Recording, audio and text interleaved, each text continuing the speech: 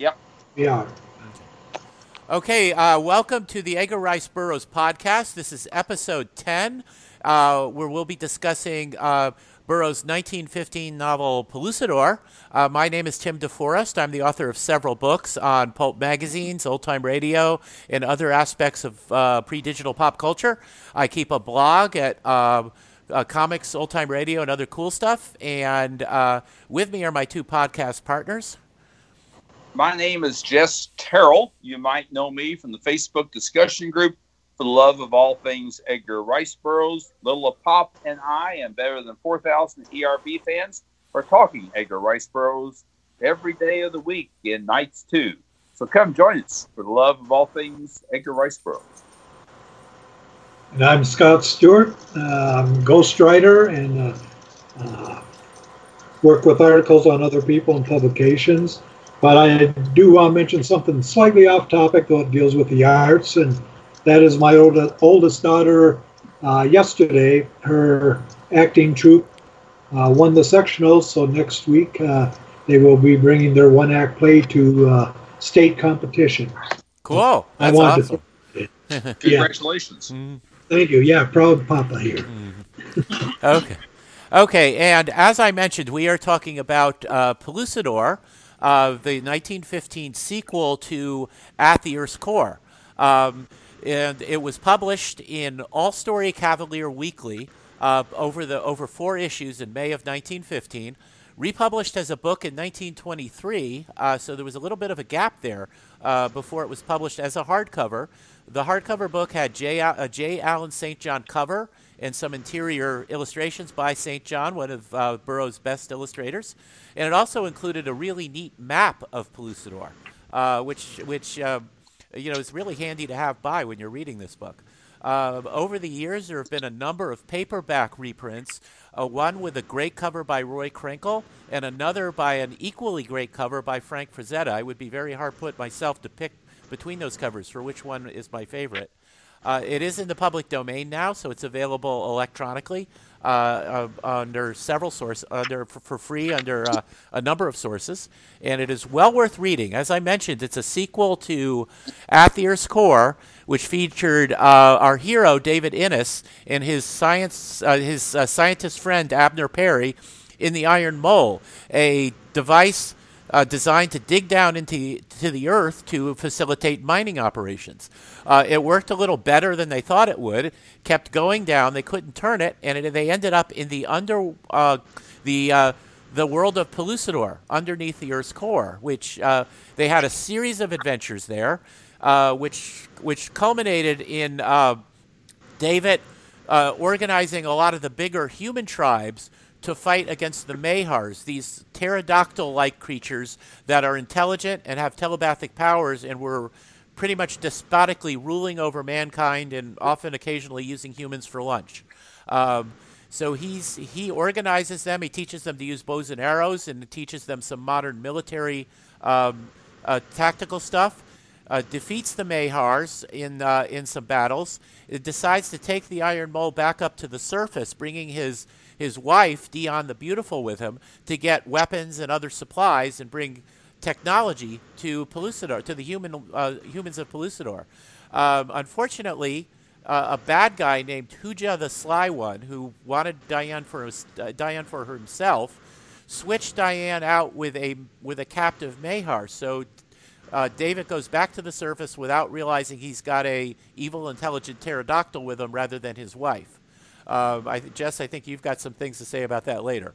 And he gets back to the surface. He ends up in the Sahara Desert because he doesn't go straight up, and meets Edgar Rice Burroughs, who gets him the supplies he needs. He gets some friendly local tribe to help him reposition the Iron Mole, and the book ends. He has gone back down into the earth with a supply of rifles and ammunition and other modern stuff to bring, not just to help beat the Mahars in war, but to bring the peaceful technology to the humans of the underworld as well. And that is where Pellucidor picks up. And Jess, you were going to cover the first 5 chapters. Indeed. And before I get into that, I've got a short list of who's who and where's where in these first 5 chapters. I like to keep track of the roster. I like to know who the players are. I guess that's a sports fan in me. Mm-hmm. So I will go through these slowly, and perhaps we can include a list of these in our attachments. We can talk about that. Perhaps include a list of these in our attachments with the podcast, if that's possible. I think we can, yes. Very good. Pellucidar is the subterranean world some 500 miles below the surface of the Earth, as Tim said. It has roughly, and I double-checked this, Burroughs' Cyclopedia, page 258, and another source, roughly 124 million square miles of land surface. Most of that is unexplored. It does include dinosaurs and wild mammals, such as mammoths and pterygids or saber-tooths, as well as other beasts that just love to eat human beings. Think of Pellucidar as a world within a hollow world. So it is the hollow Earth theory come to life, and not Jules Verne's Journey to the Center of the Earth is a well-known story about the hollow Earth, but the Jules Verne story, in my opinion, does not have as much, shall we say, adventure with all the various animals that the Burroughs story has. That's my opinion. I kind of agree. It's a wonderful novel in its own right, but it doesn't have the action that Burroughs has, and has kind of a hero who whines a lot about how dangerous it is. It gets kind of tiresome. well, correct. I won't continue that topic. I was going to do. But some of the other who's who for this Pellucidar story. This is the second book in the series. David Ennis, who's the hero and protagonist, he was established the Emperor of Pellucidar at the end of the first book. I think possibly just for simple purposes, you might equate that, and fellows, Tim, Scott, jump in here if you like. You might equate David Ennis's position as Emperor to that of John Carter's position as Warlord over on Barsoom. In both cases, they came in, they unified a world where everyone was fighting and fussing, and not getting all the various tribes and groups and nations were not getting along. In both cases, Ennis and John Carter united the world, their respective worlds of Pellucidar and Barsoom, and fought a common foe. And after that, there was relationships and trade and some level of peace. I think that's actually a great comparison because it's true that both on Barsoom with John Carter and on Pellucidar, the individual tribes or cities maintain their own autonomy. They have their own governments and their own people in charge, but they all have fealty to either John Carter or to David as the emperor. So they don't lose their national identity, but they have this kind of alliance to their mutual benefit. Autonomy, maintaining autonomy and alliances are two key words there I should have included. Those are great points. Yes, these countries don't lose their independence. They still conduct business as they see fit. They just have agreements to get along with each other and with other countries and to cooperate. The other another principal character in the Pellucidar stories is Diane or Deanne, the beautiful heroine, damsel. But I'm not going to say damsel in distress because the young lady can't take care of herself. She can hold her own with a spear, and I would not want to mess with her. That's Deanne the Beautiful. Abner Perry, of course, is the dear friend, and the inventor of the Iron Mole, and the inventor of about anything you need, whether it's a battleship or gunpowder or a printing press. He can put it together. Our favorite villains in the Pellucidar series, and certainly very prominent in the Pellucidar book, are the Mahars. We've established them as reptilian villains. I think of them as a little bit like an advanced form of the pterodactyl.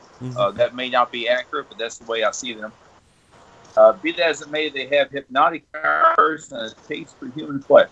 And as I've often said in my Facebook discussion group, and I know I mentioned it in our prior podcast on At the Earth's Core, I think one of the most chilling scenes that Burroughs wrote was his description of a victim held motionless by the Mahar's hypnotic powers and being slowly devoured one body part at a time. There's some artwork on that. Frazetta took two angles on that scene, two different depictions, both of which I greatly admire. And other artists, Joe Jusko also tackled that and did a fine job. And some other artists as well. So look around for that. If you can't find it, feel free to check with me. And for the love of all things Edgar Rice Burroughs, and I'll point you some samples. Making a very brief appearance in this book, really just part of the opening framing device, is Cogden Nestor. He was a hunter or traveler in northern Africa, and he found the telegraph in the desert. That's the telegraph that David Ennis strung all the way from Gloucester up to the surface world. So that's a really long wire. Also, in some of these stories, if you're familiar with them, if you're not, then I really need to mention this. There is what fans call the other ERB. Edgar Rice Burroughs is a real-life human being who wrote 70-some-odd books, including 24, 25 Tarzan books, and these, 6 or 7 Gloucester books, as well as the Barsoom books and other books. But appearing in some of his stories is what fans call the other ERB. And this is a fictional version of Edgar Rice Burroughs, who actually takes part in the story generally in the first chapter or the prologue, generally interacting with the protagonist or lead character just to get the story, and then takes on the chore of transcribing it, recording it for us all to enjoy. So we call him the other ERB, and he does make an appearance very early in the story. In fact, that Cogden Nestor fella I mentioned is the guy who, when he finds that telegraph in the desert, is the guy who contacts the other ERB. Yeah, and that version of Edgar Rice Burroughs is the luckiest guy in the world. He just happens to be in the Sahara Desert when the Iron Bull shows up again. He happened to know a guy who knew Tarzan. He happened to be the nephew of John Carter and got stories that way. He happened to be an old schoolmate of Bowen Tyler, and so got the Land of Time Forgot story from that source. And he's just like walks down the street and another story of an adventure falls in his lap. So proof positive it pays to know people, and he certainly did. Yes. And, of course, there's a part of my brain which considers all these things true stories, in which case Edgar Rice Burroughs is more a great historian than a great fiction writer. So, I would agree with that. I really believe that someplace there's an alternate universe where all these things are real. Yeah. And I hope to visit there someday. Now, I've also got in my list here of who's who and where's where, I also have some locations. One of the principal nations in Gloucester is Sari, S-A-R-I, or Sari. How do you all pronounce that? I think I say Sari, but who knows? Well, I'm going to attempt to say Sari. That's the way I used to pronounce it. Today I started saying sorry with no intent of disparaging the fine nation of Sari. I just pronouncing it wrong.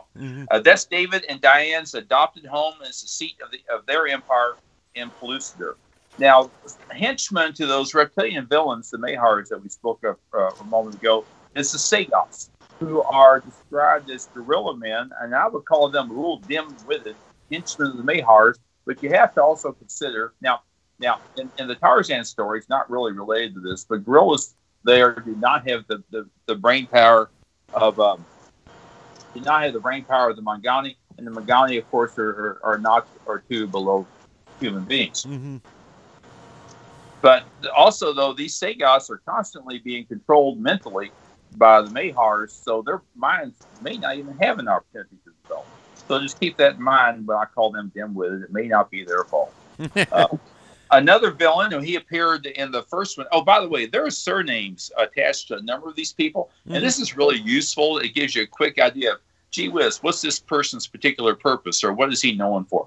Hooja, or Hoja, the Slav, H-O-O-J-A, Hooja the Slav is the villain from the first book, who also comes into play here. Dacor, the strong one, Dacor, D-A-C-O-R, is Diane, the beautiful brother. That's useful to know. Yak, the hairy one, is the king of Sari and is a good friend of David. Amaz, A-M-O-Z, is the original home of Diane the Beautiful. She later relocated to Sari with David when the empire was established and they got married. The Lural Az, which will be mentioned in the story, is the northwest portion of the sea. It's just south of the Bandar Az. And that is on the map that you refer to. And by the way, I'm going to be sure to mention, with the recently released within the last year or two, 100-Year Art Chronology by Michael Tierney, they're was a very good Pellucidar map that was made available with that. You can probably still find that map, and I would highly recommend it. One day I intend to establish a map room, and that map will be in there. Mm-hmm. Because I get lost in these. We'll talk about being lost. I get lost in these places. It's good to know my way around. In fact, there's emphasis on creating a map as soon as David gets back to Pellucidar, which I'll get to the story here in just a moment. Mm-hmm. The Mountains of the Clouds are a mighty mountain range just south of Putra. That's Phutra, Putra. Now, Putra, I might as well explain that, is a major underground city controlled by the Mahars. And I must call your attention to some of the fine artwork for Pellucidar Jamie Chase has done. He did with Bobby Nash. Did do a fine book devoted to At the Earth's Core. Mr. Chase has done additional artwork devoted to Pellucidar. And I know he has some images of Phutra, which are, I think, quite interesting and quite good. So I recommend you look up his work. Mm-hmm. Anarok is another city, or rather a country, where resides Jah, the Mazop. He's a tribal chief and another friend of David's. We'll mention him. Mazops are a red-skinned seafaring race, fishermen, hunters. They're similar in appearance to Native Americans. Mm-hmm. Okay, last but not least, this Mahar who accidentally makes a trip to the surface world with David in the Iron Mole, which we mentioned, which we'll cover here as I get into the story. That Mahar is named Tualsa. Those are hyphenated, Tualsa, Tualsa. That's the Mahar that David accidentally took to the outer world at the end of At the Earth's Core. Moving into the prologue. Now, as I mentioned earlier, the other burrows. He gets a letter from, and this is, of course, this is in the late 19 teens. Mm-hmm. So there's no cell phones, hardly no telephones, no emails, none of that stuff. He gets a letter. Togden Nasser, who's over in Algiers, Togden Nasser had read At the Earth's Core, and he was familiar with this. So Togden Nasser encounters something, and he writes a letter to the other Edgar Rice Burroughs, his fictional Burroughs. Nasser says he's in the Sahara. He found a box buried in the sand that was clicking out Morse code signals. And the wires disappeared deep in the sand. And there were initials EI written on a piece of paper. DI, Morse code, Sahara. Gee, I wonder who that could be. Nasser recalls from his reading At the Earth's Core the story of David Ennis, and he remembered Pellucidar and that there was a box buried in the sand of the Sahara. Similar to a message in the bottle, but this box is making noise. So Nestor cannot believe this could be from Ennis, so he writes to Burroughs, the other Burroughs, and says, please confirm the story of At the Earth's Core. And he asks if it's fiction or fact. Well, since the other Burroughs is living in the fictional world, he responds via cablegram, story true, await me in Algiers. So Burroughs gets to Northern Africa with Nestor and brings the Morse code operator with him, and they decipher the message from the box. For 2 months, the other Burroughs transcribes the further adventures of David Ennis At the Earth's Core, which takes us to the book Pellucidar. You didn't think I was ever going to get there, did you? Chapter 1, Lost on Pellucidar. Now, for just a moment, I would not call this a rant, but let me point out something. As we have established at the tail end of the last book, At the Earth's Core, accidentally, through the deviousness of Hooja the Sly. Thank you. Mm-hmm. I was trying to figure out how to pronounce it. Hooja the Sly One. There is a Mahar that rides on board the Iron Mole with David. Now, Hooja had replaced Diane the Beautiful with that Mahar. He pulled a little trick on David. Ha ha. But no one thought it was really funny, particularly David. But one thing here I need to point out is that Burroughs' books have many lessons. And of course, these books, at least in my day, were read by teenagers who were growing up. You figure out who you are and what the world is about. There are many lessons in Burroughs' books about principles and doing the right thing and taking action, appreciation for nature and taking care of yourself, and how to conduct yourself in society. But here is a vital lesson for all guys to always be attentive to little lady. Make sure she's okay. Talk with her. Listen to her, and make certain she is who she's supposed to be before you leave. Okay, so this is just good advice that Burroughs gives you here free of charge. Yeah, and it's actually interesting. The trip up to the surface would have taken some hours. And at some point, you go through an area where it's very hot, and other where it's very cold and all that. So did David ever bother to comfort Diane or ask how she's doing during that whole trip? You know, I mean, his inattentiveness really reaches epic levels. Exactly. That's exactly my point. I mean, Yeah. she's never been. This is his third trip. Mhm. She's never been in the iron mold. She's never been around any machinery whatsoever. As I think of this thing first like a gigantic bulldozer with a big drill on it. It's making all kinds of racket. We know it gets hot in there because they were watching the temperature gauge very closely on their first trip down there. That's well documented. He apparently doesn't talk to her at all. Yeah. So yeah, being attentive, and I think that's the vital lesson here that Burroughs is telling all us guys is to pay attention to the little lady. Check on her every once in a while. Yeah. You'll be glad you.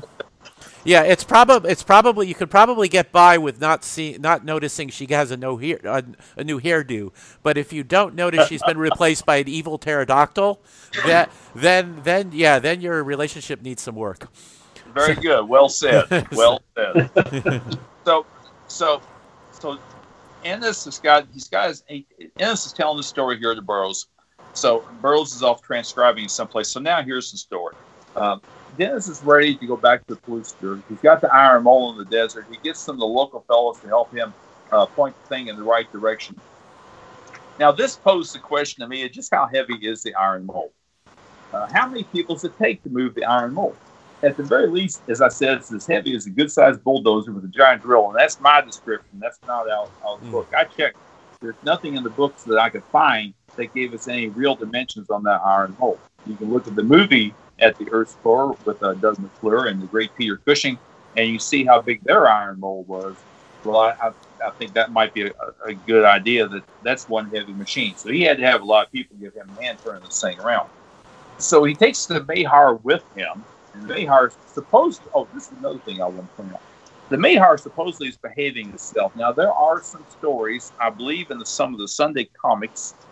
Maybe I did not look this up, but perhaps in the Russ Manning Sunday comics. I'd be glad to research this if anybody's interested. Just contact me in my Facebook group.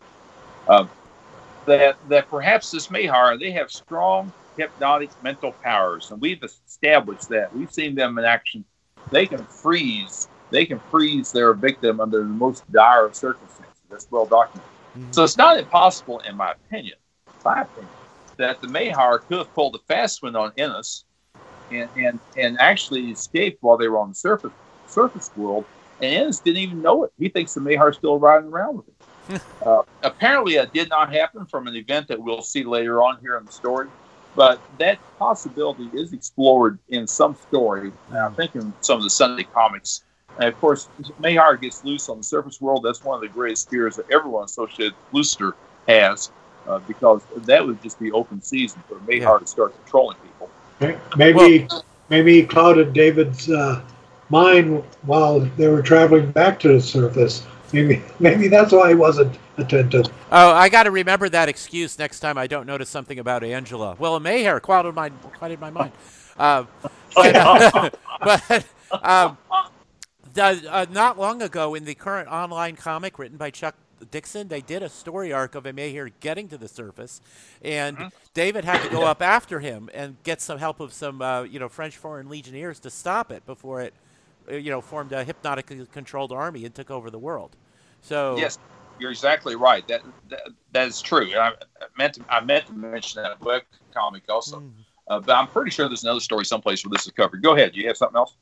I was just going to say that the implication is that once he got to the surface and realized it was a Mayhar, and Hoja had probably had it tied up when he stuck it aboard, he probably had to have kept it a captive and maybe even kept it blindfolded or something to keep it from hypnotizing anybody.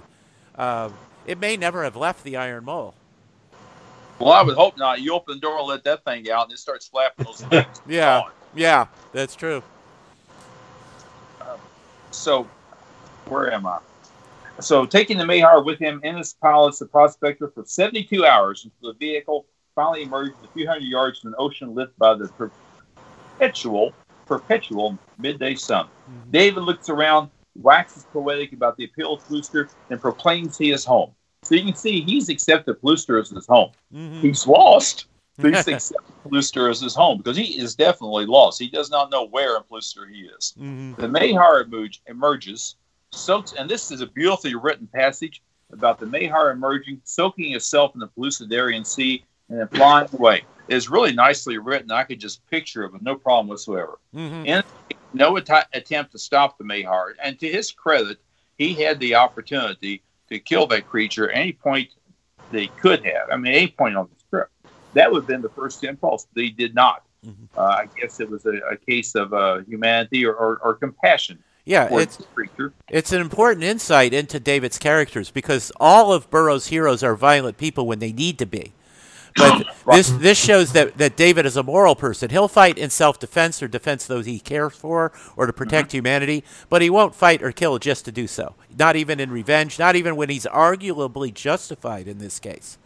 So, and it's very much to his credit. Well, very well said. That's another of those principles and thoughtful lessons that Burroughs gives us in his writing. Let me also note that there's artwork by Tom Floyd, and you see it on the Bison edition of the Pellucidar book, of that very scene. David's just arrived back in Pellucidar. There's the Iron Mole sitting there on the cover, and he's got his gun in his hand. He watches that Mahar fly off. It's a beautiful picture. It's got the dead moon, one of my favorite places to visit, hanging overhead. And I really recommend taking a look at the Tom Floyd artwork. J. Allen St. John also did a version of that same scene. So now he's in Pellucidar. The Mahar's gone. Doesn't have to worry about that. So David starts using his compass. He points it to the sea, and David begins drawing a map. Well, I do like my maps. I certainly understand the need for a map of Pellucidar, because he needs to find his way around. I thought perhaps, and there's nothing in the book that I could find, I thought perhaps that a compass would not work in Pellucidar for whatever reason. Strange things do happen, but there was no mention of that. So presumably the compass does work properly. Yeah, I guess it would still pick up magnetic north even if you're underground. I don't know. I reckon that's the case. I thought I was thinking either that or maybe that I don't know, because you're coming at from a different angle, magnetic north would be someplace else. Yeah. To me, that the compass apparently works, and he's using that to draw his map. And we'll hear mention this map here again. And I've already mentioned, I've got a note here, but I've already mentioned the Pellucidar map by Mike Kearney for his 100-year Edgar Rice Burroughs art chronology. And I helped him locate an island putting that together, so I took great delight in that. It was an island in Pellucidar on mine. Cool. Now, so David, now that he's in Pellucidar, he loads himself up with ammunition, pedometers, and other necessities. He heads south with the blind hope of finding Sari. That's Diane's home, his home, their adopted home, and the seat of his empire. Through jungles, forests, and mighty mountains, he searches days, perhaps months, never seeing a human being. Then one day, Ennis is startled by the cries of humans and sees the old man pursued by a dozen Sagoths. And as I've established, the Sagoths are a species of gorilla men who serve as the henchmen of the Mahar. Ennis is shocked to find he has discovered Abner Perry. All right, Burroughs is also known for coincidences, so this, by my count, is coincidence number one in this book.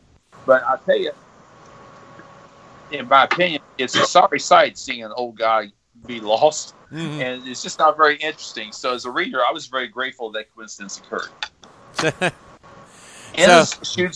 Go ahead. Oh, I was just going to say that it really is amazing how throughout his books, Burroughs is able to get away with using coincidence as much as he does, and it almost never seems contrived or bothersome. He just moves the story along so efficiently and so quickly that you just accept these things as the way they are. I agree. In fact, I feel very awkward even pointing out coincidences, because I don't think that, for Burroughs, they work. Yeah. I don't see harm whatsoever. Of course, I've been reading these stories for a long time. I accepted them a long time ago, but it's never troubled me whatsoever. Another writer, another genre, I might fuss at or look down my nose, but Burroughs, he makes it work. He makes it work very well, and I, for one, am glad he does, so we can get on with the story. Yeah, I agree.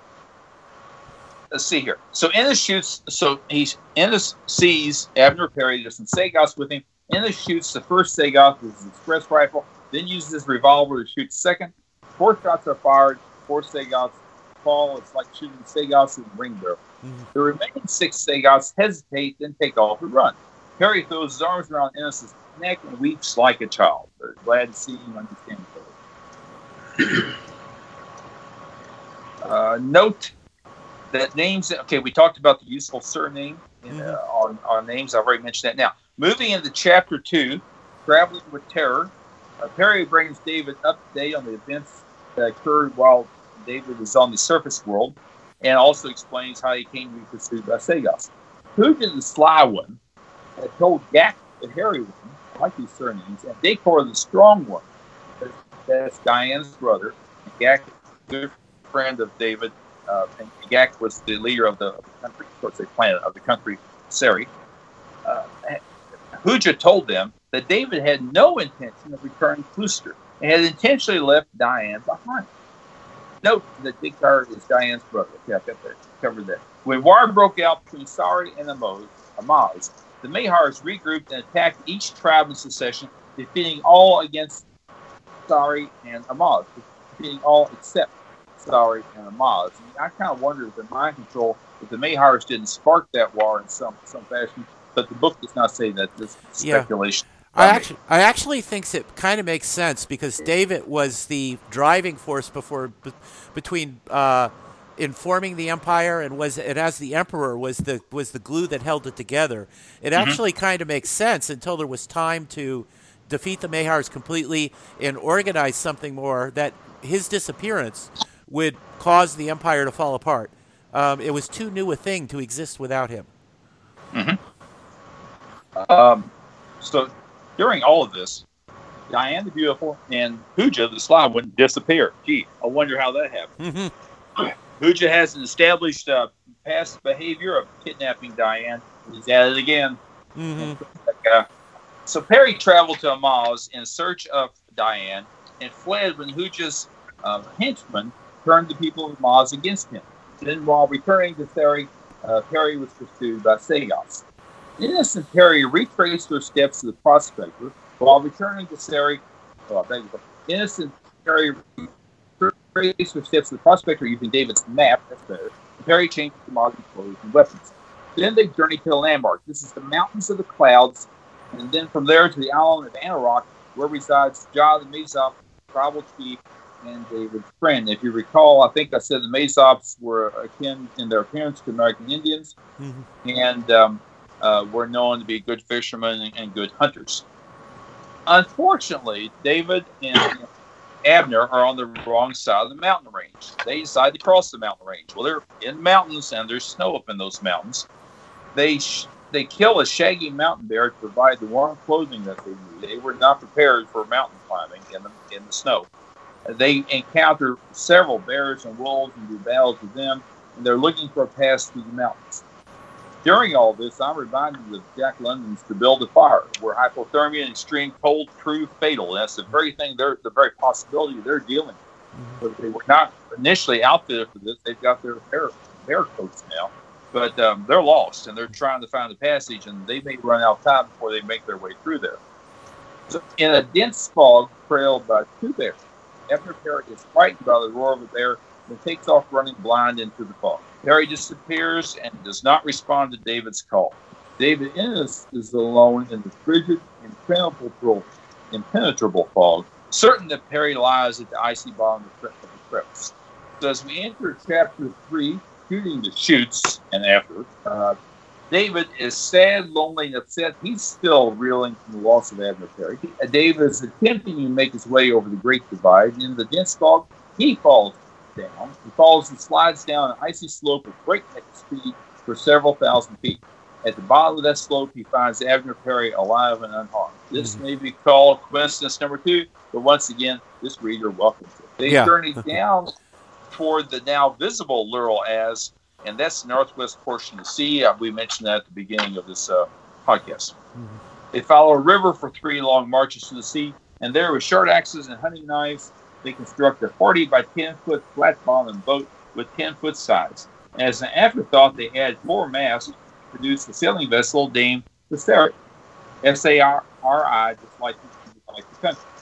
When launched, the boat immediately capsizes So they get it drained out, they load it with some ballast, and then it floats.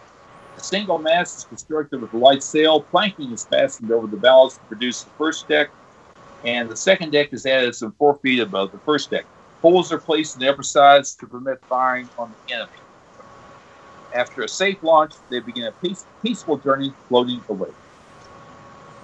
That gets us to Chapter 4, Friendship and Treachery. The Sari, that boat I just described, is attacked by unfriendly Mazops, the red-skinned warriors akin to Native Americans. The Mazops are in canoes, but David's revolver turns them away.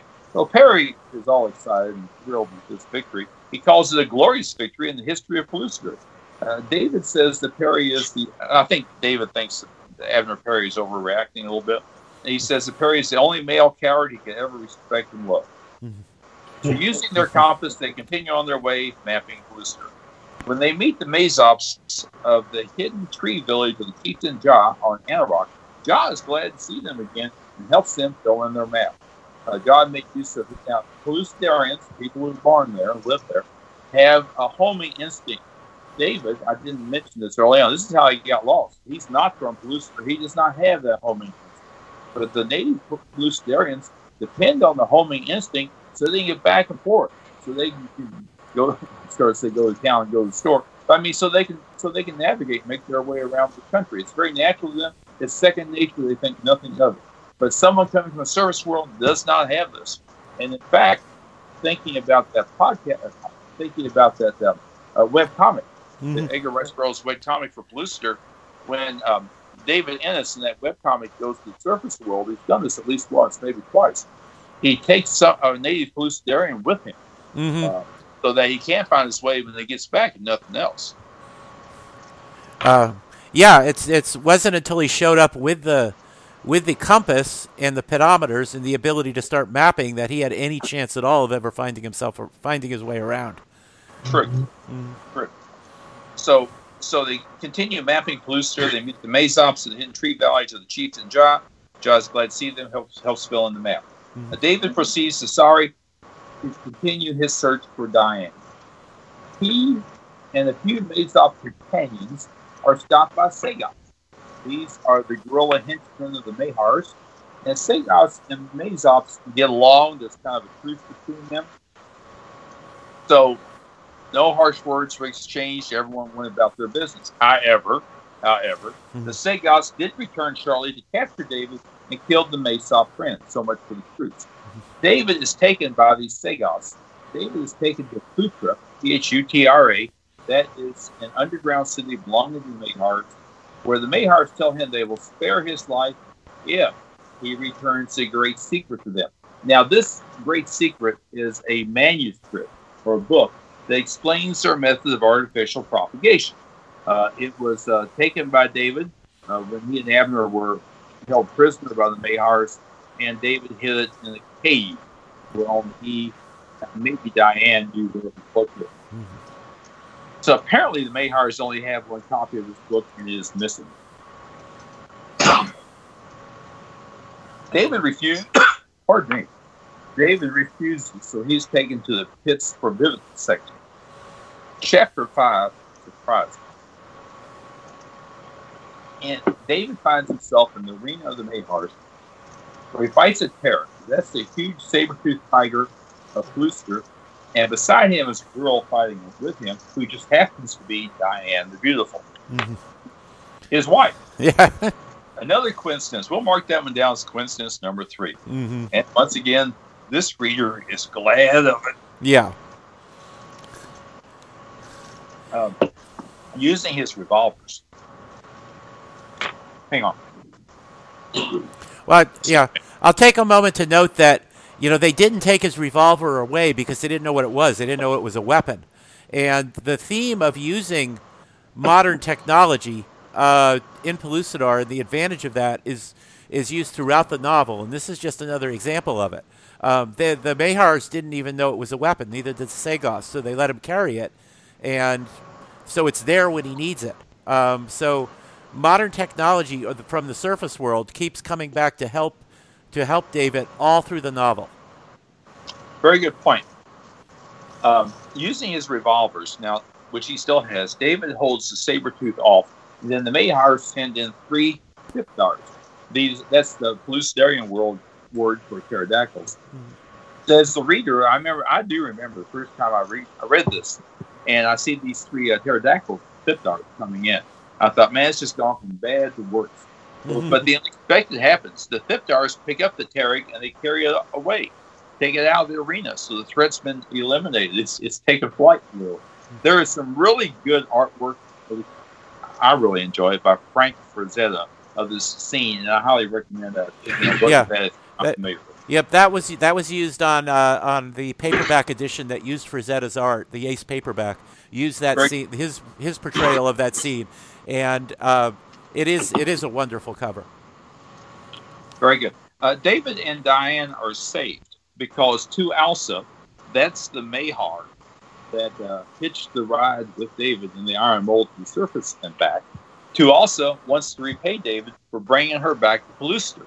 So, in reading, when this popped up, then I thought, in the story, well, maybe the Mahar did not pull a fast one and really did return from the surface world with David. It's certainly suggested, I think, by this event. The Mahar still want to return to their book, The Great Secret, the one copy they've got, and they don't have it because it's been taken. Diane tells David to give that book to them because he, David, can produce superior weapons that could destroy the Mahar. So her reasoning really is pretty sound. I don't think he had considered that until she pointed it out there. So David agrees to conditions. He agrees to go with 100 Sagoths to find the cave in Little Valley where he left the Book of Secrets. But meanwhile, Diane is held hostage until he comes back with his book. On the way, he manages to retrieve his express rifle where it was left on the ground in his captor, talking about the impact of technology. Now he has a real weapon, not his pistols. So call that coincidence number 4, if you like. They meet some human beings, explain their mission to them, but when they arrive at the cave, they find that the manuscript, the Book of Secrets, is gone. Back at Phutra, they discover, when they return there, they discover that Huja the Sly One has returned the Book of Secrets to the Mahars in exchange for Diane.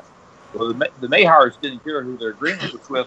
Their top priority, their objective was to get that book back. So what if Huja brought it back instead of David? Big deal. They got their book, they're happy. In fact, David and Diane and Huja should all be glad that they're still alive. Mahars usually don't mess around. And that concludes Chapter 5 by Mike. Yep. And one thing I wanted to say, it's really interesting. In At the Earth's Core, the Mahars are just totally evil. In here, Burroughs kind of gives them more depth of character. They're as individuals and their culture. They're capable of showing gratitude, and they do have a sense of honor to it. They do keep their word. They give Diane back to Huja instead, but it was part of keeping the promise they had made by their lights. So he makes the Mahars more three-dimensional here and probably more interesting. They're still villains, and David recognizes they still need to be defeated to keep humanity safe. But they're not the just one-dimensional evil creatures they were at the Earth's Core. There's a lot more depth to them, and they're a lot more interesting because of that, I think. That's a very good point. And I would add to that the Mahars really look down their noses at human beings. Gilak, they call them, G-I-L-A-K, Gilak. Yeah. Really thought they were not much more than cattle, or as we would regard cattle, maybe. But certainly, David's empire, the war that they fought against the Mahars, and that riding the iron mold going to the surface and back, even if the Mahar got to look out the window, it probably was shocked at what it saw.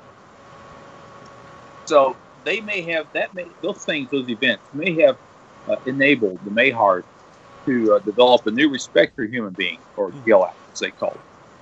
But your point is well taken. Yep, and I also want to say that, well, of course, it's so typical of that Burroughs' action scenes are exciting. He always does that. But I just wanted to particularly mention that the trip over the mountains with fighting the weather and the encounter with cave bears and the fight with the Pteryg in the Mahar arena are both superb action scenes. They're suspenseful, they're exciting, they're well described, they're well choreographed in terms of how the action unfolds. It's just great stuff, and I think they are highlights of the first third of the book. That is really a great point, and I'm glad you said that, because I can summarize and talk about these things all day long and all night long, and I'd love to do that. But the only way to really give them justice is to actually read those passages word for word. Yes, because Burroughs tells exciting stories, and his word choice and his rhythm and his pacing, sentence rhythm and his pacing are all beautiful. It's what makes him the best storyteller of the 20th century. Well said. So you just got to read his stuff. Yep. So Scott, you were gonna talk about chapters 6 through 10. Yeah, then I'm actually going to piggyback a little off of the remarks you guys just offered too, because I'll do the chronological following through the chapters here to give the basic storyline there, but I got some observations to go with it. One of them, a couple of them deal with the idea of the stories and the coincidences. He takes his characters and they cross paths an awful lot for different plot moments, like going off to Iron Moe or making a wide circle to get to another kingdom.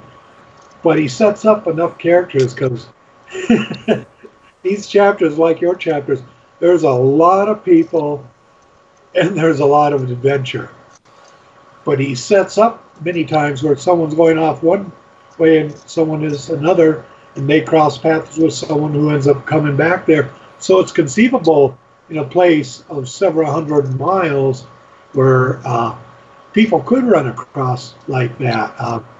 An example in my own life in the 80s, I had a neighbor down in San Antonio, Texas, and we lived in the same barracks, and so we were in the Air Force. So part of this is, if you want to call it coincidence, makes sense because in military, again, you're smart about smaller world or microcosm.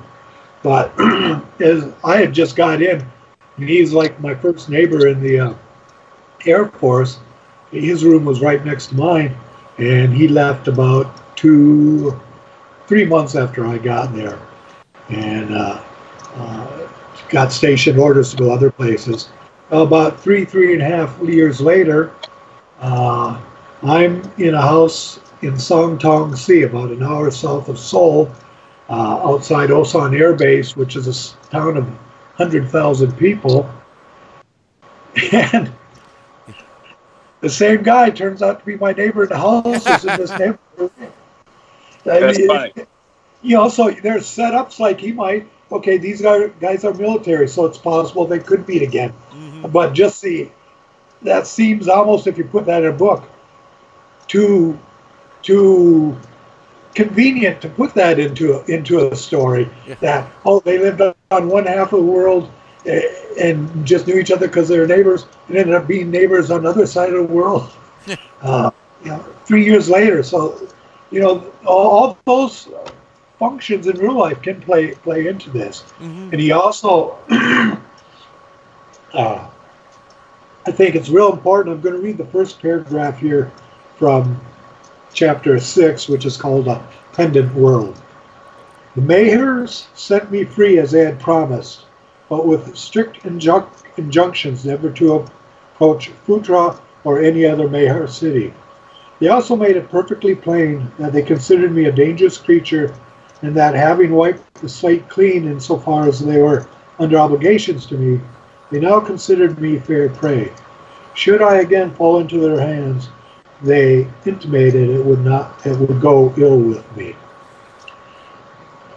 A lot of writers would have had like a page and a half of conversation. The head Mahar talking to him, saying, we have taken care of you now, and we've kept our part, and you can go on. And David going, well, I appreciate them, etc., etc. And then them going, and if we ever catch you again, we'll kill you. Could have all this long conversation.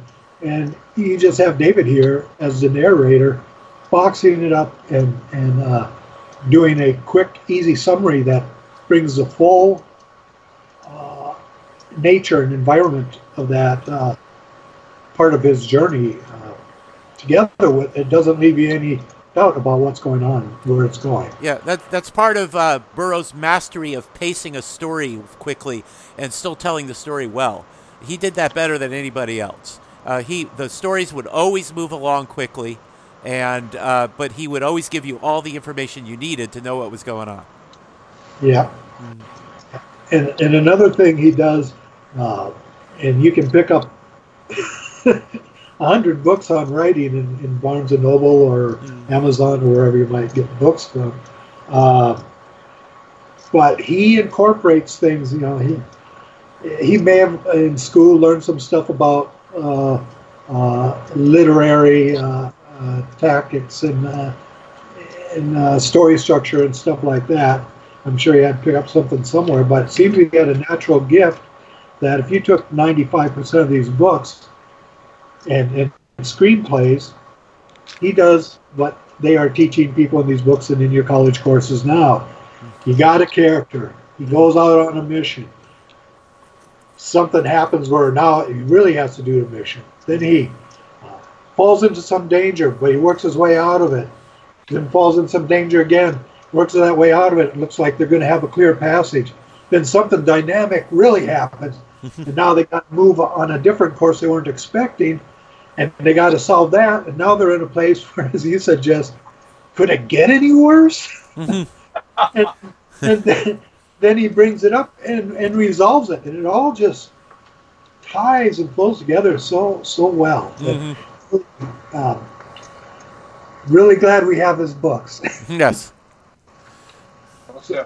So in the chapter here, A Pendant World, he is released by the Mahars and ends up going to Sari, and finding out about the devastation that's going on throughout the tribes and kingdoms because of Huja and the bad stuff he's doing. He really is a mean, not a good person. And so in order, they want to bring tribes together, and how they're going to do this, and they're going to send off warriors to get Abner back and bring the supplies they have for weapons and communications and all that back to the village here and get him ready. In the meantime, David wants to go and find Diane the Beautiful, and he's itching to go. Meantime, a warrior from Thuria, actually a prince, his dad's the king of Thuria, is or a chief. His name is Coke. Now I keep thinking of Korak every time I see his name. Oh, Korak's in this. No, he isn't. And he says, yes, they want to offer services and help with fixing this too. But David's been gone a while, and a lot of people don't know him in the kingdom, so he gives them a token to take with that his dad will recognize and allow him to be safe and to be there and talk with them and help band their help together in that area and move on. And then he heads out on the journey. He wants to both bring the tribes together, but also do it as a way to travel through to try and find Diane. And then he comes to what's called the Land of the Awful Shadow. And this, I think, would be incredible. I'd love to see this in a movie or TV series, like when they talk about John Carter being a new series, or and not getting into discussion of good or bad. I love the John Carter movie myself, but for the most part, about that on Disney, I happened to be out on Disney Wiki earlier, and they mentioned Pellucidor in there, and some of the ERB trademarks or signatures and all that, which made me wonder. There is talk that they might be doing something like a what am I thinking of here? Like a Pellucidor, that's something. I mean, I've seen on some of their posts in our groups and stuff where they've talked about the possibility of Like a TV series? yeah, On doing this, that. yeah. So they mentioned this stuff about Pellucidar and different things in there, which made it interesting. Saying well, they've kind of put this onto a sidecar with a little extra information because it related to the animated Legend of Tarzan that Disney had on their channel for many years. And please release that so we can see that series. There's an episode where one of the characters is ERB, and it is such a cool episode.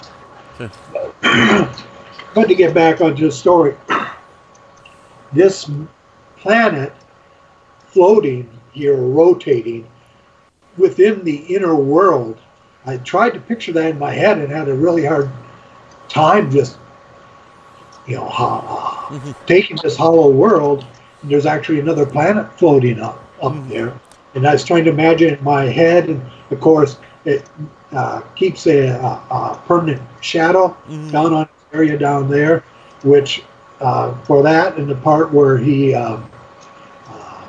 goes to sleep, he also looks at it as being an area where he could maybe, it's high up, maybe base communication, telegraphic communication or wire system from there to connect the tribes together. But he ends up going to sleep, and when he wakes up, two things he runs into. One is somebody's come through and stolen his stuff, and another one is that there is a pack of, if I got this pronounced right, hyenodons. So like giant hyenas or a cross between a wolf dog and a hyena. So now he has no weapons, and he's got some angry dogs there. He takes off running. Now, think of this. This is still in the shadows and stuff.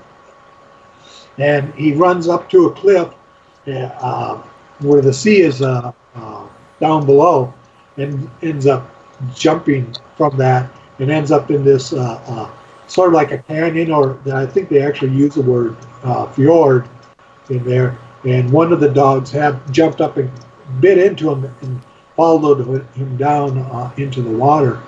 I was just thinking, the atmosphere and environment is just begging for this to be on. And he gets to land, and he sees the hyenodon still coming towards him, and then he realizes that he's bracing himself for an attack or how to fight him back. Realizes that the dog is wounded and going under and may not make it to shore. He dives in and helps this animal there. It's completely exhausted, can't do anything for him. And now here's this part about David, again, having a heart, where he finds the materials to set the dog's broken leg, and put it on there. And in this area, and a little further on, Burroughs has David ruminating about domestic beasts and dogs and pets and how they develop. And it's really, I don't think it could have been written by someone who did love animals, didn't have pets or pet dogs or cats. Yeah. Insight into their actions and what we sometimes talk about, how smart they are, but they don't have a human intelligence, but how they react according to their circumstances, and that they can have something that is like when you have a pack of wolves where they're a family and they have different offices or different rankings, and favoritism, and can be protective of others. It's really stepping away from all the battles and stuff. Really helps you get to know some of the thoughts and where he's coming from, and giving sort of like evidence in a trial. This is how it could happen, or why. I think he does an excellent job of doing that. Yeah, and this is a theme that we see in other Burroughs novels, where what the hero shows kindness to a wild animal, and the animal befriends him because of that.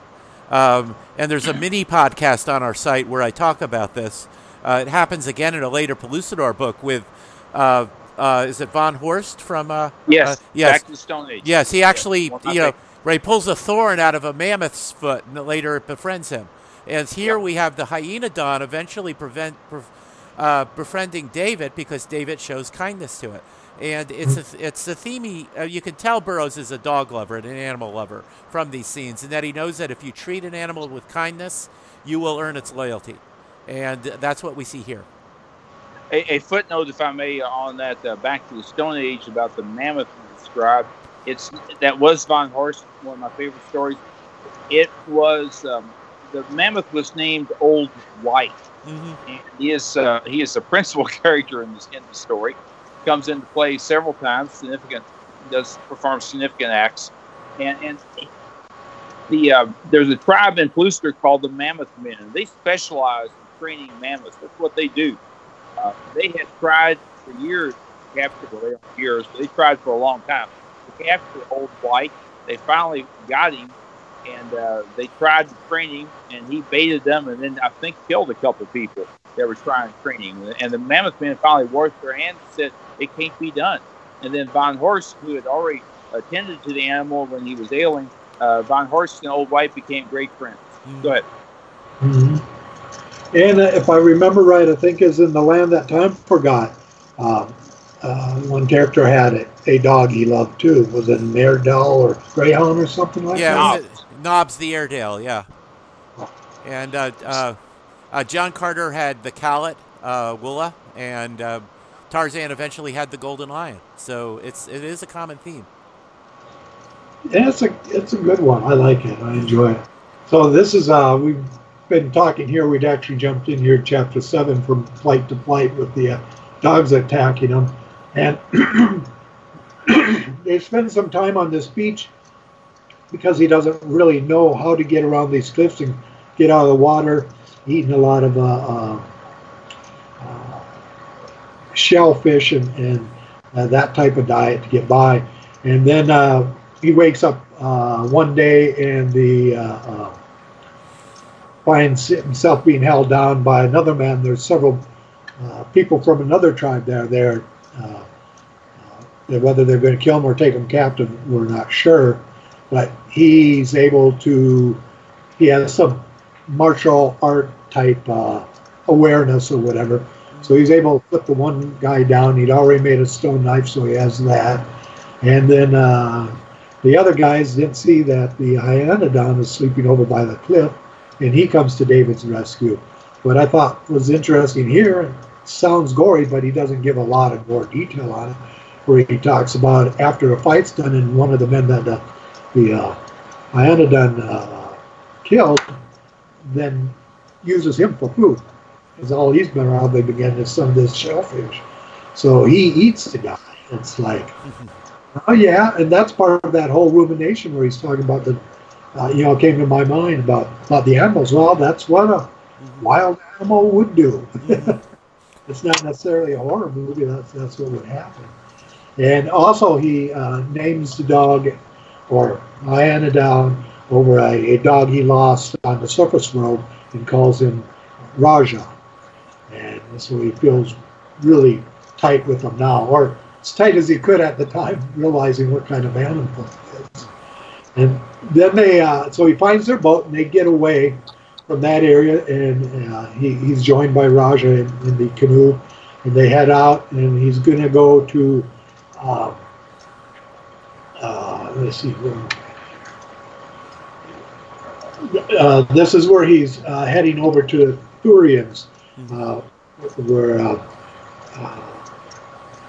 the prince or the young warrior came there, whereas that's a chief. And he gets in there, and people are kind of interested and wary of him coming in with a Hyenodon like that. And he actually had worked with it so that he's able to have it on like a rope or a leash. But he goes up, and chief's name there is Gort. And he says, I have proof who I am, why I'm here to show it. But he finds that when his weapons, everything else was stolen, the bill bag that he had the token in from the sun is not there.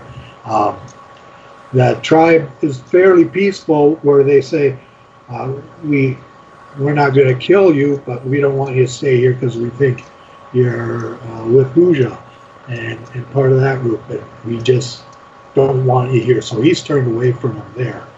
And then as he's continuing travel, because he wants to get to the area where he thinks he can find Diane, he ends up being captured by these ape men. This is a pretty interesting part. The figures are about 7 feet tall and very wide, weighing about a ton. The body of like a great ape or a gorilla, but a face like a sheep. Maybe a ram, I don't know, but that's an interesting combination. And they have a primitive language that he's able to understand. And they take him to their chief, who's called, meantime, the day before, whatever, when he woke up, the Hyanodon was sleeping next to him, and they looked eye to eye, and then Hyanodon got up to leave and took off into the forest, the jungle, and David mourns a little bit about that because he doesn't come back when he's on the journey at this point here. And then, so and they also have people who they work in an agricultural society and work with fairly primitive tools, but they have some of their own people working out there, like the chief's son here, Gur, or Gur, however you want. It's GR-GR-GR. Yeah, I love that name, Gur. That's like one of my favorite names. Yeah, it fits with the idea of them being gorillas and maybe talking. So they say, well, we don't know whether to trust you or not, so you will work our fields for us. And some of the people, some of the workers of the field are like black apes, much different than these gorilla type looking. Whether they're prisoners from a more primitive tribe, but also some are people who have been captured working there, and some of the local people work there like they might a chain gang or working in fields for penalties for breaking a law within their own area at that time. One thing about bringing in the gorillas and ape creatures like he does here, I saw a very interesting documentary about a year ago. And this was for chimpanzees, I believe it's chimpanzees in, I'll say Borneo, but somewhere in Indian Ocean or South Pacific or Thailand or someplace where this group of scientists were watching and monitoring and filming, I think it's 3 tribes of chimpanzees, about 3 years. And they found out they each had a very implicit border or territory or circle that they lived within. They also found where each, of course, had a chief or had a lead chimpanzee who was the ranking member. And they would go to the edge of their perimeters and spy and try and sneak around and spy and see what the other ones are doing. And if they found one alone, they would go in and kill it. So it's very interesting because you've seen some of this primitive warfare here with it going on, that they've proven this happening with through chimpanzees. I thought that was just a fascinating, I can't remember what the title of it is. Really, this National Geographic that someone put out is incredible. The intelligence or whatever their thought process was, it was, they even have, you've seen other things where they have primitive tools and stuff. So a lot of Burroughs writes in here has been proven in one way or another to be plausible. That's kind of neat. I would actually bet that Burroughs would have never expected that, but it is awful neat. So. It really is. So he ends up working there as a slave, and they said, we find out you are with Hooja, because they hate Hooja too. We'll have you finish the field and then kill you. So he keeps replanting weeds in the field so have a longer time to work the field. And they don't catch on. So I thought that was pretty cool. Then there's a group of from Huja's people who are coming to attack them, and they're climbing up a cliff and sees the army, the warriors for Gurgur, like dropping down a rope and yanking these guys up on a noose while they're climbing up. The people climbing up down below stop and shoot arrows up, so both sides are taking hits. He goes over then by the Gurgur, David does, and kind of shows them, forces them, like, see this here, and starts rolling boulders off them. And so they go right over the cliff and drop down and start hitting these guys. And suddenly he's like, turns to the Gurgur and his other men say, everyone just start throwing the rocks over the side because there's a big rock pile there. Well, they end up defeating, the army never does make it up front there. And that's another thing. It seemed here, and we'll see an instance I'll be talking about shortly after this, where people are climbing these cliffs. You know, that's a big what is the word, a risk sport, or what they call it, where people are climbing, you know, like in Yosemite and other places, cliffs, foot and hang. They're not doing rappelling like you do in traditional mountain climbing. There's freehand rock climbing where you're just climbing without pitons and ropes and such. So yeah, that's for those who like to live dangerously. It definitely is. Yeah, so they so that's plausible too. That's just there's so many things I was reading in here and went through my head. I'm like, well, that works. They also have what they call, when they describe an animal they're able to use as a work animal in this village. First thing I thought of was brontosaur. I know I should say well, you know. The brontosaurus doesn't use that often anymore, but he says the doctor, or Abner Perry, would say it was a Diplodocus. Diplodocus, I believe, yes. Diplodocus, thank you. Yeah. I love dinosaurs, but the name sometimes. And it was Apatosaurus was the other word you were looking for. So. Oh yes, thank you, Apatosaurus. Yes. That's why I prefer the Pellucidarian names. I can almost say those. So they're showing that they have this group of domestic and agricultural society. Excuse me.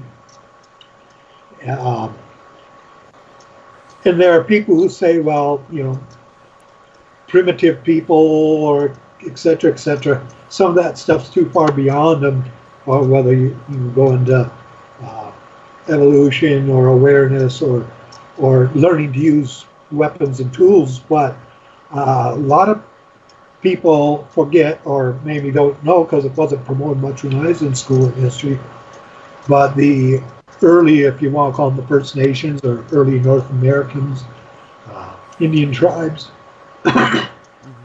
the Cherokee or the Cree, down in the southeast area of the United States, were agricultural societies. Mm-hmm. They actually had huts, homes, like thatch houses instead of teepees and stuff like that. And they had gardens and fields. And one of the big things that ruined their society was the feral pigs that came out of the ones the Spaniards brought over with them that got away and repopulated the area there. They'd go and destroy their crops. They had no way really to stop them from coming in at night and digging all those up. But an agrarian society like that is very believable when you take that in context.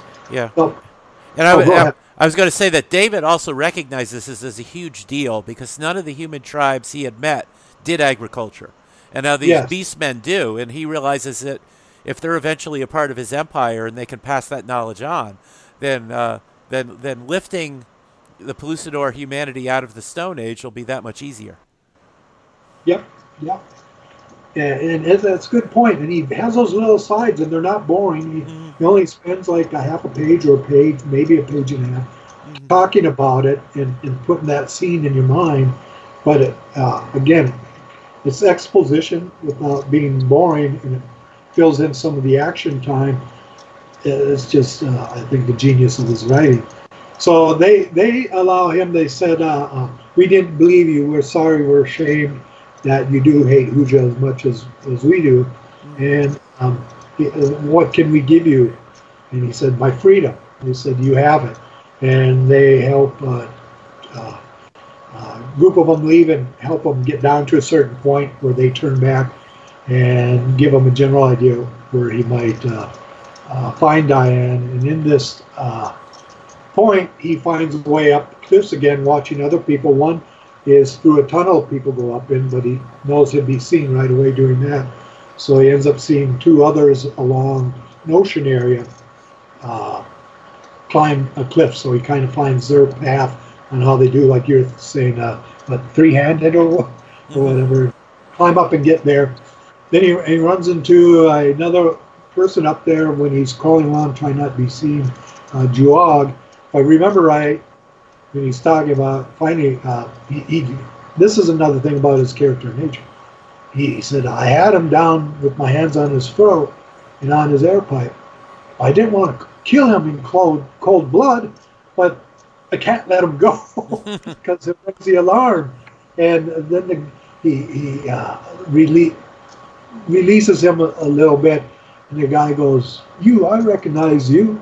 I saw you fighting in with the Mahars." So I think it's a part with the fighting Tarugs. Tarrag, yeah. So I think that's where this guy came in. He had escaped from them or had been allowed to leave. No, he had fought in battle in the arenas to finally get out of there. So I didn't know if that was recent or at first if he's actually referring back to a previous book. But well, the weird way time moves in Pellucidor, who knows? Yeah. Which he also addressed back when he's in the land of the shadows. When he's talking about communications here, they could watch the revelation of that small planet and create a time signature to go by. The Pellucidor and introduce time that way. So it's amazing how will they work better under time work or not? Those are all interesting things he brings up. He ends up anyway. That guy tells him about where he can find Diane, and he gets in there, and she's being taken by another guard to where Huja is, and she's not. She starts fighting with him because she says, "No, I'm not going to go to that island and marry him."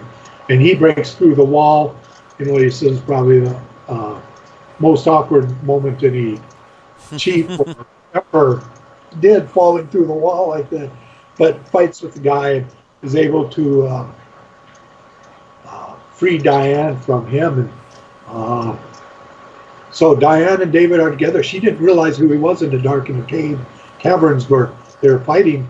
And she goes, "Who are you? Why did you take him out?" And it's like, "Diane, it's me, David." Of course, they fall into each other's arms, and I'll leave it at that point.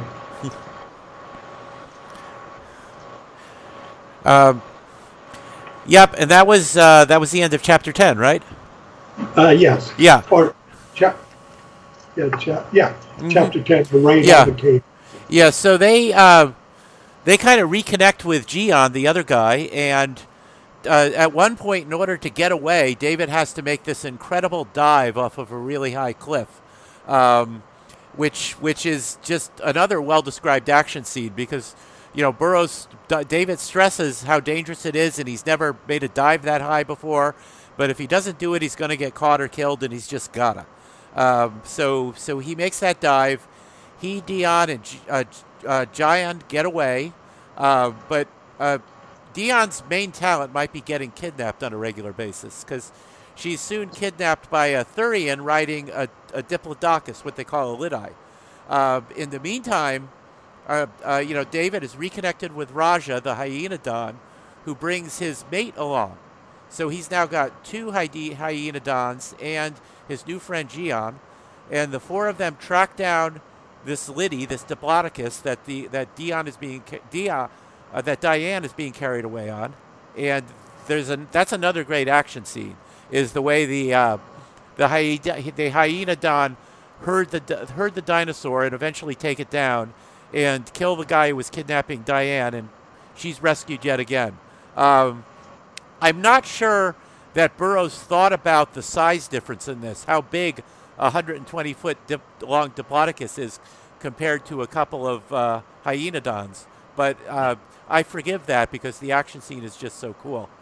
Well, perhaps if the dogs are able to get a vital spot, a blood vessel, the neck area, perhaps, but something that's shall we say tender, they might be able to do some damage. There's probably ways you could rationalize it. It's just something I noted. It's not really a complaint because the action scene's too fun for that. Excuse me if I may jump in real quick. Before I forget, before we move on, the scene where David is taking that dive off the cliff, that was beautifully captured by Joe Jusko as part of his Colossal card set that came out, I think, in the mid-'90s, perhaps. That particular Colossal card is called Neanderthal Pursuit, and it shows David making a dive feet first. That would be something worthy of Johnny Weissmuller might try. Yeah, I know that illustration. It's a wonderful one. Anyway, we're getting a little long, so I'm going to summarize the last chapters very quickly. David and his friends end up in a canoe being chased by Hujah and his army in a fleet of canoes, but they are, there's a lot of stuff that goes on leading up to this, but it ends with Abner and a fleet of ships that he's had built, armed with cannon, and they're armed with muskets. So they come in and they just slaughter Hujah and his forces.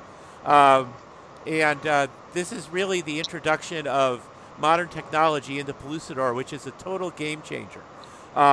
Because from there, they are able to finally defeat the Mayhairs using modern explosives. They start forming the Empire. There are some tribes of humans that are hostile to them, but David's a very wise ruler. When he has to fight them after he defeats them, he guarantees their autonomy and their freedom and offers them to become, offers them an alliance to become a part of the Empire with all its advantages. And while he's doing all this fighting, in the end of chapter 10, the end of chapter 14, he makes a great speech to Perry. He says, "That's the day I'm looking forward to, when you and I could build sewing machines instead of battleships, harvesters of crops instead of harvesters of men, plowshares and telephones, schools and colleges, printing presses and paper. When our merchant marine shall ply the great Pellucidarian seas, and cargoes of silks and typewriters and books shall forge their way where only hideous saurians have held sway since time began." So these final battles, they're all curb stomp battles because David now has a navy and an army with gunpowder weapons. Nobody stands a chance. But the battles are exciting and well described. And the thematic purpose of this is that David has now successfully introduced technology into the world, but he doesn't want to use it just for war. He'll use it until he can form a peaceful empire, and then he'll start introducing literature and agricultural stuff and communications into the world, all to improve Pellucidarian life. And so he has an end game that's very honorable. And he's not just mindlessly slaughtering people. He's fighting when he has to get for a greater purpose. And I think that's the theme of him using technology, whether anything from a compass to a revolver, all through the novel leads up to his desire to use technology to make a life better for mankind in Pellucidar. And it's a theme that ties the whole novel together in a way that, in addition to just the plot and the action and all that I think is actually has some depth to it. It's really very neat. Mm-hmm. It offers hope for the future. It does, and it ends up with all this stuff being introduced to Pellucidar. He sets up telegraphs. He sets up a printing press. People begin to learn to read. So you've got this real hope for the future. I couldn't help think when I was reading this of David's attitude towards introducing technology to make life better, with Tarzan's attitude that I'd rather be in the jungle and all this technology stuff annoys me. And it's kind of interesting to compare those two Burroughs characters and their differing attitudes towards technology. So, that's the end of the novel. It really, At the Earth's Core and Pellucidor is one long story, and it ties up. It doesn't end the adventures in Pellucidor. Burroughs is going to revisit it for, I think, a total of 5 more novels, but he's going to have Tarzan visit there once and so on. But that's the end of this story, with Burroughs successfully forming his empire, chasing the Mayhairs away. He knows they still exist somewhere else on Pellucidor, and they could be a danger to us again, but they're gone as the main villains from the series, and forming and beginning to introduce technology and lift up humanity out of the Stone Age. And it's a very satisfying ending to a very exciting story. Well said. Yes. Well, that's it for Pellucidor. Unless do you guys have anything else to add? No, I don't. It'd been a while since I'd gone through it, and it was really enjoyable. It is. It's a fun series. We should mention that there is an online comic strip written by Chuck Dixon, which is set. Its original story set in Pellucidor. Very exciting stories with great artwork. I'm afraid I'm blanking on who the artist is, but it is my favorite of the online webcomics based on Edgar Rice Burroughs' work. It is currently my favorite. It's really superb strip. Chuck Dixon is an excellent writer. Mm-hmm. He is. I really enjoy it. My favorite character in that comic strip is Daniel, who is David Ennis' son.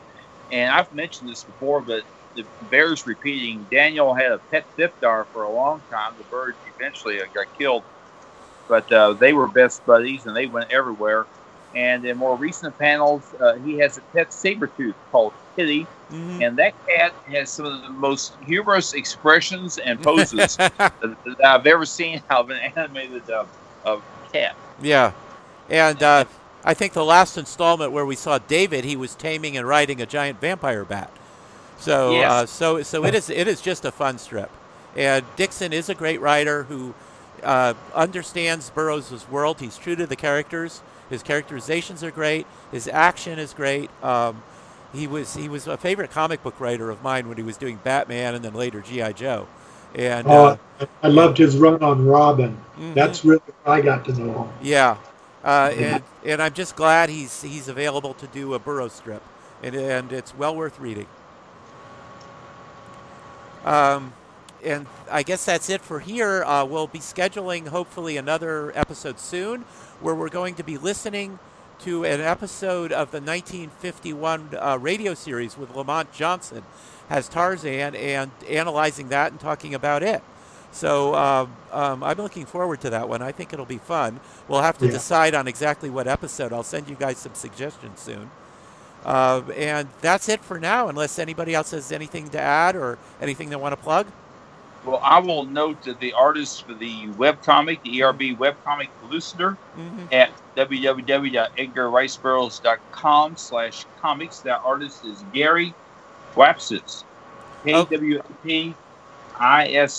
And I know I butchered the name, but I was tempted to give some credit because it is indeed fine artwork. Yes, and I have to apologize for blanking on his name earlier because he is an excellent artist and his work deserves to be recognized. Plenty of the ERB strips now online by all writers and artists. It is just incredible. It is. I like it over a lot. I know they got some things about rights or copyrights or whatever. I hope someday I'd love to see it in print because I prefer it over most everything else I see on the shelves. Yeah, it would be nice if they collected some of these into print volumes. And who knows, maybe one day. Yeah. So anyway, my name again is Tim DeForest. You can visit my author page at Amazon.com and see links to my books and hopefully buy them. One of my books, called Radio by the Book has recently become available in a Kindle version, so it's available that way as well. And if you want to visit my blog, it's comics, old time radio, and other cool stuff. Jess and Scott, you guys want to plug anything else before we go? Well, I've got to mention my Facebook discussion group together with Little Pop, where we talk Edgar Rice Burroughs 24/7 with over 4,000 members, but we have room for plenty more. Come join us for the love of all things Edgar Rice Burroughs, for the love of all things Edgar Rice Burroughs on Facebook with Little Pop and yours truly. Okay. Say thank you to everyone for joining us and listening. Yeah, thank you again. And we'll be back hopefully before too long with episode number 11. I'll see y'all later.